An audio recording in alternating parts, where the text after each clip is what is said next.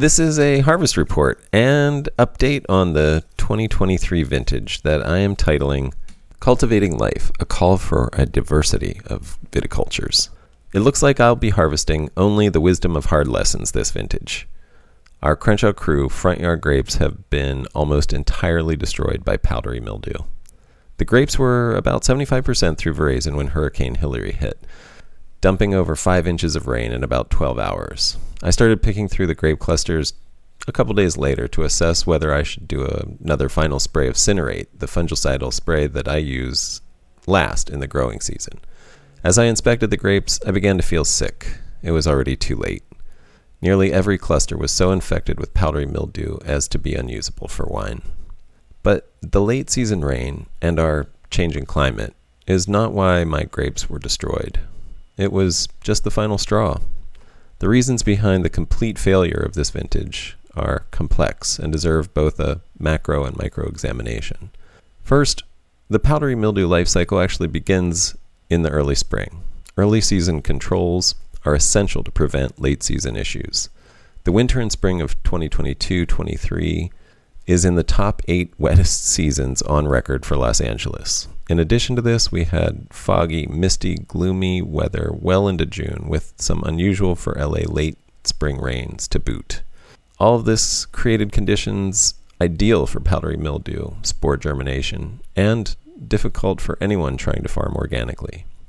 Even with regular sprays of organic mildew suppressants like Cinerate and other oils and sulfur, the continually wet and humid conditions would have required extremely heavy application with much more frequency than normal. Normal spray intervals for organics are 10 to 14 days, depending on conditions, which I followed all season. I did 14 or more sprays this year. I actually lost track.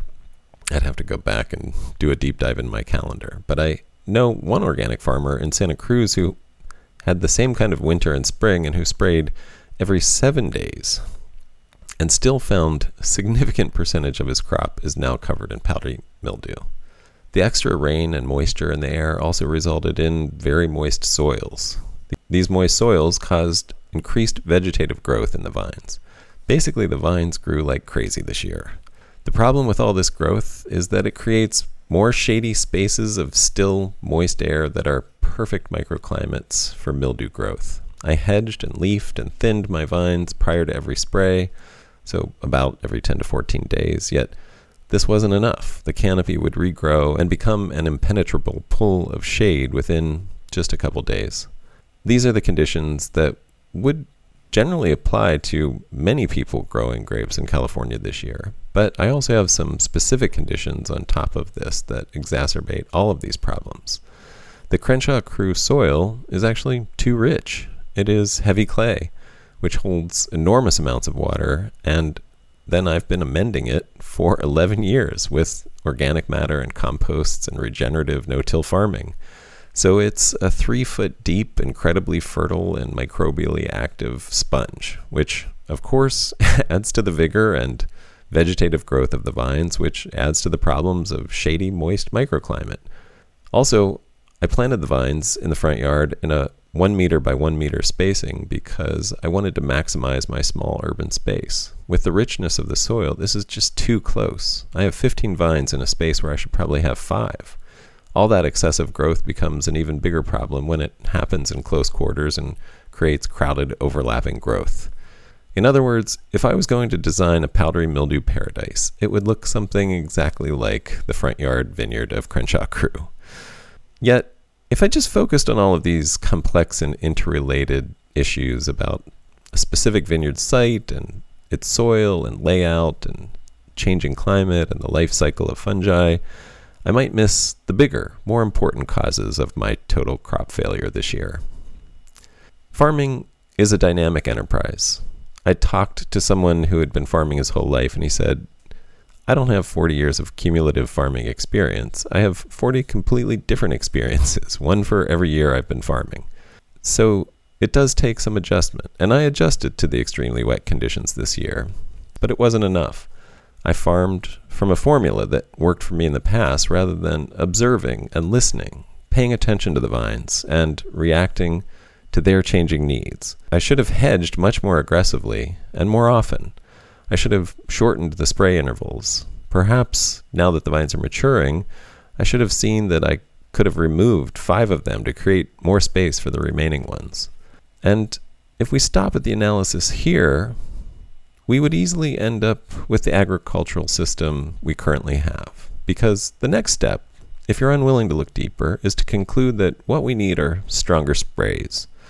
If organics are so weak that you get mildew even with regular application, it must be time to bring out the big chemical guns. Bad weather this vintage, we have a fungicide that's even worse. This is how we grow wine for the most part around the planet. But the real issue isn't with the ineffectiveness of organic treatments, or that I didn't do enough, or that we had weird weather. The real problem is that I put what I wanted where I wanted it, instead of asking if what I wanted is what's right for my land. If I step out of my vines, I don't find mildew or fungal issues anywhere else in Crenshaw Crew. The prickly pear cactus that's 6 feet from the vines in the front yard, just across the sidewalk, is better than fine, with several plump fruits ripening beautifully. The lemon tree that some of the front yard vines actually grow into is perfect, with glossy, happy green leaves and another bumper crop of fruit forming. The avocado, pomegranate, and mango trees, just a few feet from the vines, are full, abundant, healthy, and mildew-free. And I didn't have to spray any of them with anything. In fact, the main work that I've had to do for these other plants has been thinning their bumper crops to prevent their branches from breaking under the weight of the fruit. I will definitely take away some hard lessons from this vintage about viticulture, vineyard establishment, canopy management, spray regimens, matching all of this to soil and microclimate, and the need to observe and adapt to changing conditions. But there's a much more profound lesson that I've learned. You need to grow the right plant in the right place, and Vitis vinifera is not the right plant for my place. Why, when there are examples of other plants growing just fine all around vinifera, do we not think it strange to have to spray vinifera more than 14 times in a growing season in order to keep it healthy enough to harvest grapes? Why do we persist in growing vinifera even when we do those 14 plus sprays and almost the same number of days of canopy management, and then lose the entire crop to mildew? Why do we give vinifera a pass? The main reason we do this is because we've believed a lie that is the basis of our entire wine industry. That lie is that there are only a few varieties of grapes, noble varieties, quote unquote, from which it is possible to make good wine, and all of those noble varieties are of the genetically superior Vitis vinifera species. This lie forms the foundation of every level of the wine industry, and is the cause of the global monoculture of a handful of the same grapes grown everywhere around the planet, wherever it is possible to grow grapes, even in those places that aren't really the right places to grow those grapes. Given the horrific track record of all other theories or lies of genetic superiority, why haven't we questioned this one at the center of the wine industry? Does no one else think it's strange that all the wines we drink, whether in California or Oregon or New York or Texas or New Zealand, are actually the same wine made from French grapes? Does no one else want to drink South African wine when you go to South Africa rather than French wine made in South Africa? As an aside, I use the term wine industry intentionally. I want to build a wine culture. A culture is something that grows locally from native or locally adapted flora and fauna. It can't be commoditized and franchised around the globe because it grows out of a specific place. A culture is like a local fingerprint, unique everywhere you go. Bringing this back to Crenshaw Crew and grapes, I think there's one other confession I need to make. One other part of this failure that I need to own. Over the last few years, I've learned a lot about hybrid grapevines. I've met with and interviewed multiple grapevine breeders. I follow a grape breeders group that includes some giants, scientists who have dedicated their lives to grape genetics and who are responsible for pretty much all the new varieties of wine grapes that have been developed in the last 40 years. I've also begun to drink a lot of wines made from hybrid grapes. What is a hybrid? A hybrid is a genetic cross of different species of grapes. For example, Baco Noir is a hybrid because it is an interspecies cross of Vitis riparia and Vitis vinifera. Cabernet Sauvignon, on the other hand, is a cross rather than a hybrid because it was made from the combination of two grapes of the same species of Vitis vinifera, Cabernet Franc and Sauvignon Blanc. Here in the U.S., a hybrid usually refers to grapes developed by crossing a Native American grape with Vitis vinifera. Modern hybrid grapes, however, are often multi-species, multi-variety crosses with big family trees. Hybridization is a common strategy in all fruit production, and many of our favorite fruits currently in terms of popularity are hybrids. Hybridizing is merely rolling the genetic dice to try to get children who contain the best of their parents. Sometimes you roll snake eyes and sometimes you roll sevens. When a hybridization results in a vine that has multiple desirable factors like cold hardiness, fungal resistance, and delicious grapes, you've hit the genetic jackpot and can select that grape for clonal propagation. I should mention that hybridizing fruit, grapes or otherwise, has no inherently negative or positive effect on the resulting progeny. But if you have a belief in the genetic superiority of one species, hybridizing becomes a bad thing that creates quote-unquote impurity and a quote-unquote dilution of the gene pool and quote weakening of the species, etc. I probably don't have to remind you that this kind of belief is associated with some of the worst parts of human history. I've fallen in love with hybrids. I've tasted many delicious wines, yes, many made from hybrids. And not just delicious, sublime, exceptional, stunning wines. Wines that need no caveats nor apologies, and that can be judged against any other wine in the world and found as delicious, if not more so. In other words, I've discovered that the lie that forms the basis of the dominant wine industry is exactly that, a lie.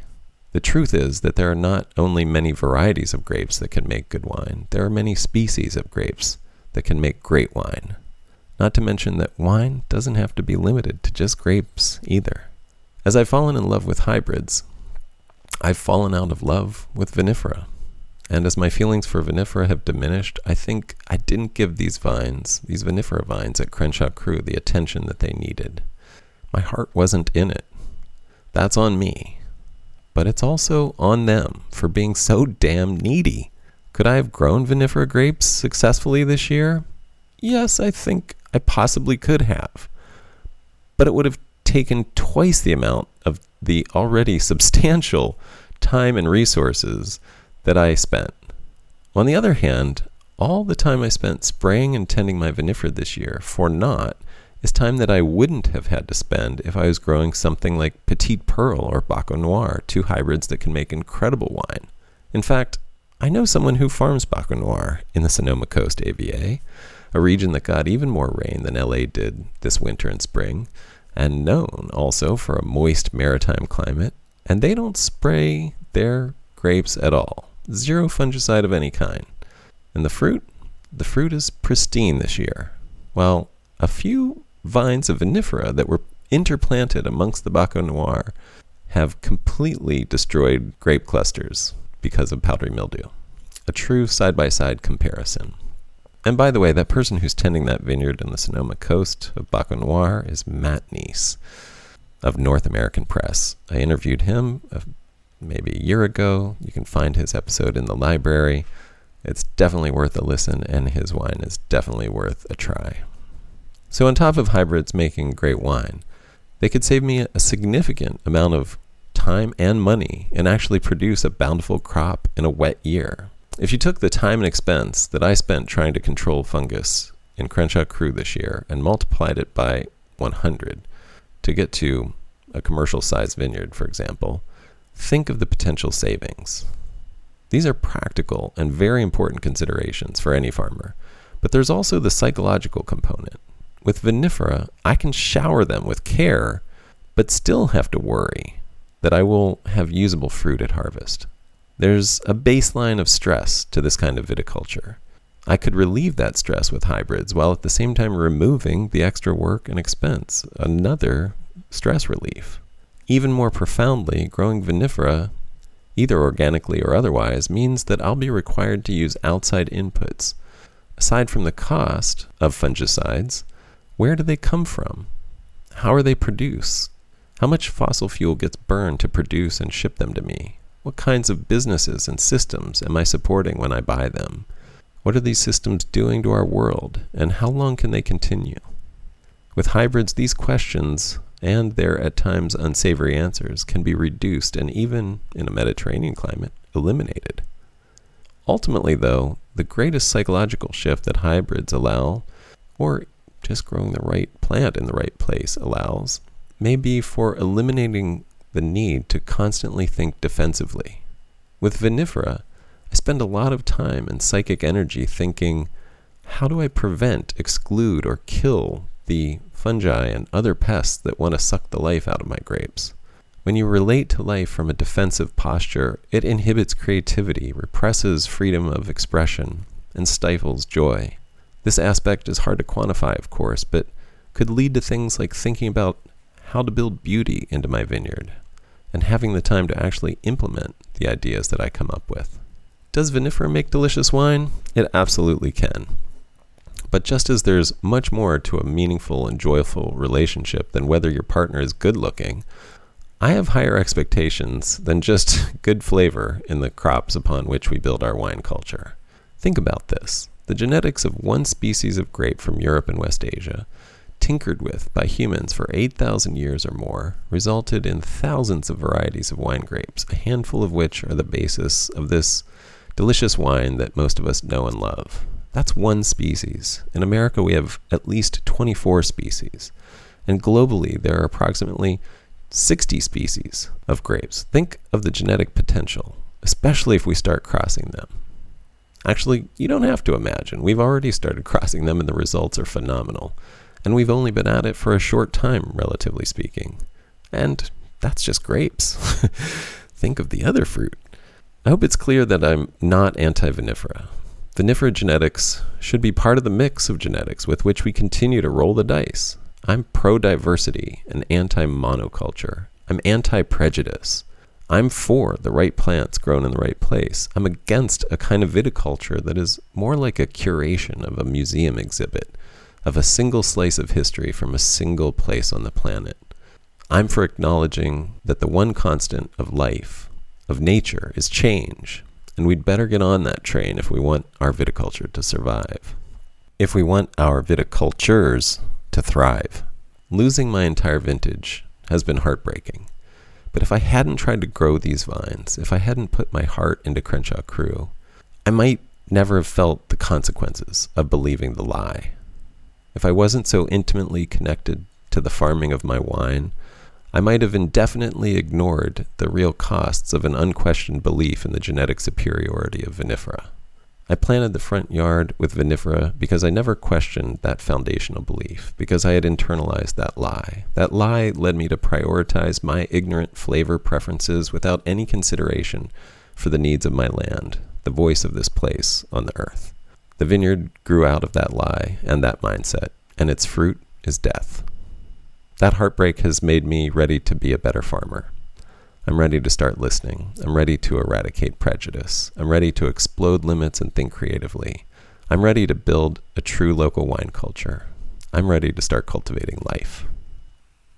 Thank you so much for listening. I really appreciate your attention and time, and I really appreciate your thoughts as well. If you'd like to share them with me, you can connect with me at connect@organicwinepodcast.com.